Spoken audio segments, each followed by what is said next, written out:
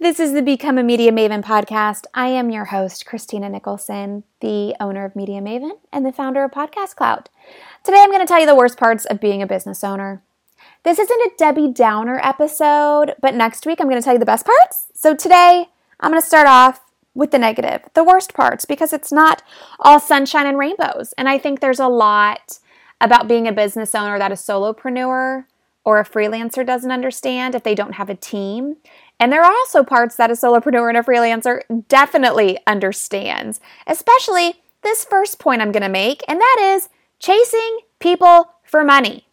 So this is something my team does not have to do because this falls under my responsibilities. But even if you have a contract with somebody, even if they give you their credit card information for automatic payment, sometimes you still got to chase them for money. And hey, listen, sometimes it's completely innocent. Maybe their card expired. Maybe they don't want to do an automatic payment because there are some trust issues, not with you, but just in general with automatic payments. So you have to remind them, hey, you got to pay your bill. But then sometimes it can get shady. I had a client who, if you listened to my episode a couple of weeks ago, I talked about automatic no's to becoming a client. I had a client who fell under a few of those red flags. They wanted guarantees. They had unrealistic goals. Their budget was changing after we signed them on, and we're flexible, and we worked with them. Tons of red flags. Let me tell you how I had to chase this client for money every month.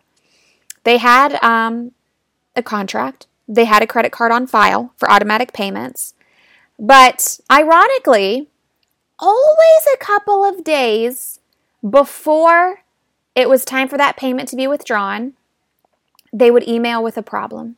They were unhappy about something.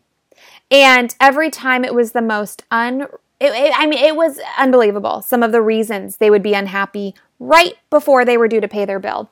One time, they got a media hit, and they were not happy with it because this was a popular blog in a certain area.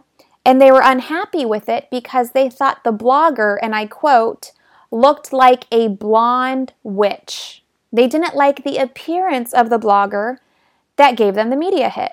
So this just goes to show you how they were grasping for straws to find something to complain about right before their payment was due. And then I would get an email every day their payment was due that it was declined. I would reach out to them, and then they wanted to get on a call to talk about how they were unhappy. I got on a call. I'm giving you super specific examples. So I got on a call, we want to build this person's personal brand, so we want more podcast interviews. Okay, great. We'll get her on more podcasts. But just so you know, because on our last call, around the same time of the month, you wanted to see more direct ROI for your product. When we build a person's personal brand, yes, it helps sell the person's product, but it's a little slower of a process because we're just starting to build this person's personal brand.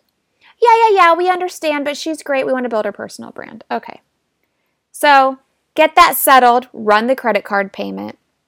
What do you know? Exactly a month later, there's an email, and they're unhappy. Why are they unhappy? Because we're getting this person on podcast to talk about themselves and we're not selling enough of the product. Well, one, we don't sell your product. We earn you exposure in the media, and that's what we're doing. And two, this is what you asked us to do on the last call.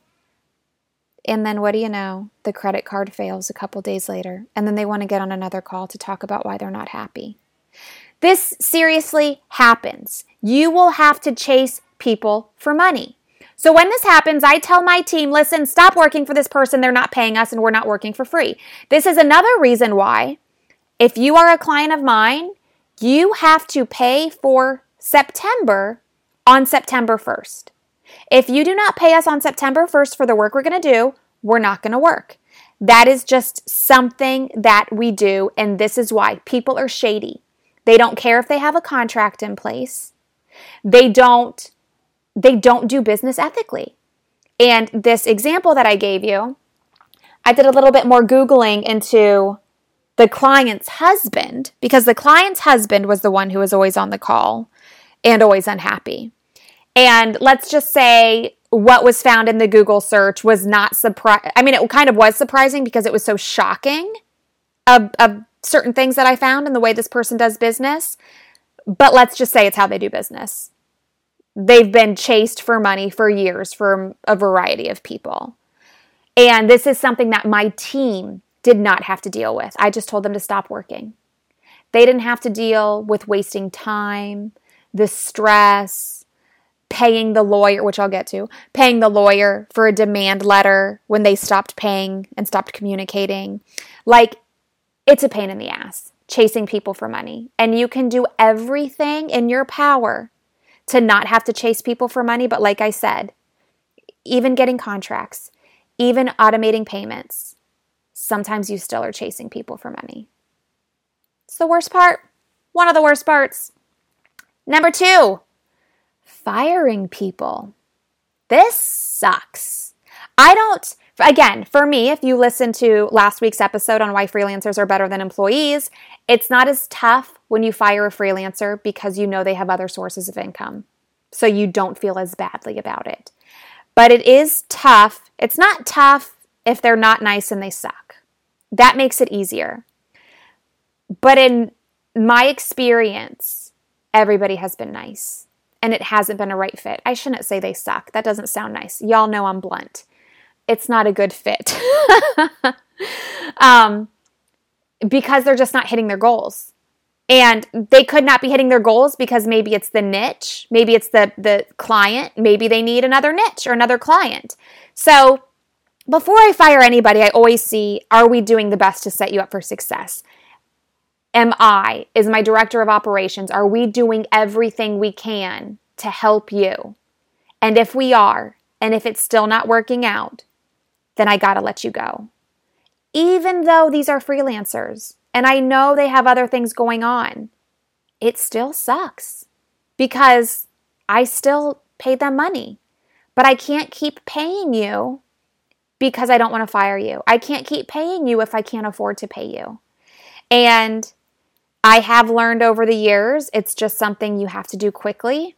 When I started, I think I fired my first person. And I shouldn't really say fire because I don't know whatever. Let my first person go about a year ago. And I remember I dragged the conversation on because I did not want to hurt the person's feelings. And that was not the way to do it.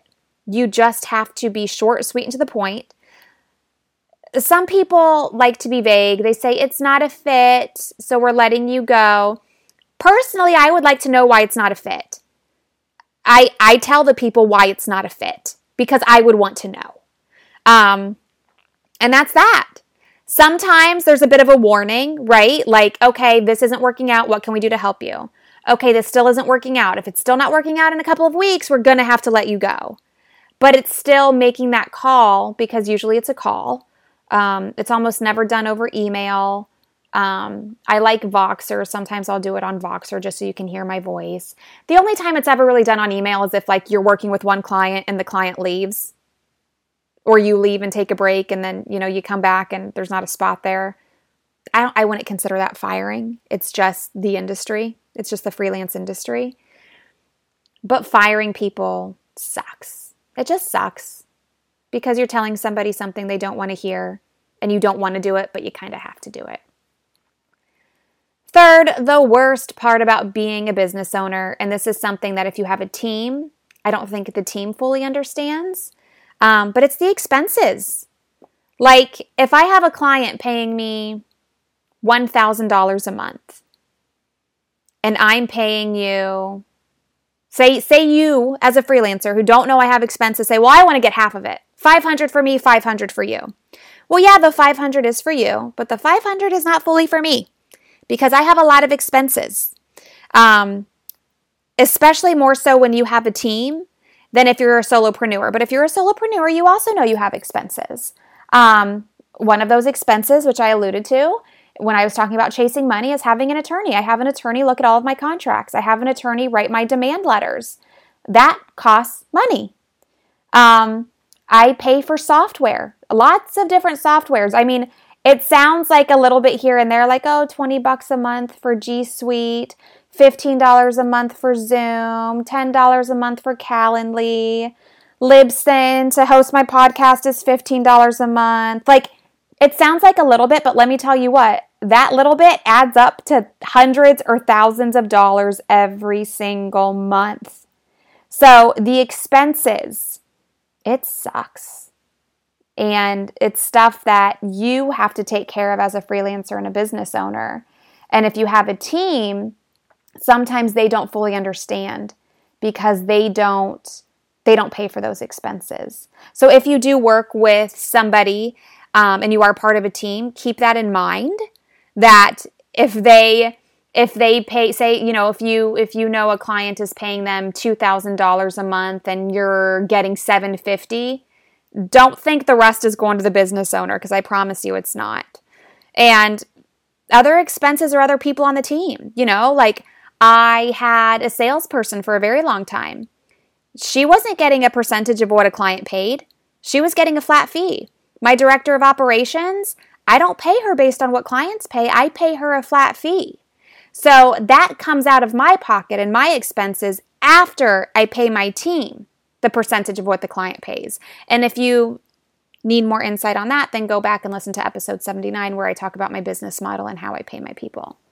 So the expenses suck. It'd be easier to just get paid by the client and keep all the money to do the job. But no, you have expenses. And if you have a team, you have lots of expenses. So those are my 3 things on Thursday. The worst parts of being a business owner. Let me know what you thought. Send me a tweet. Follow me on Instagram. Tell me all about it. I am at Christina all day. I would love to connect with you on social. Some of you do reach out to me and I appreciate it. Thank you for the DMs on my Instagram. I see you.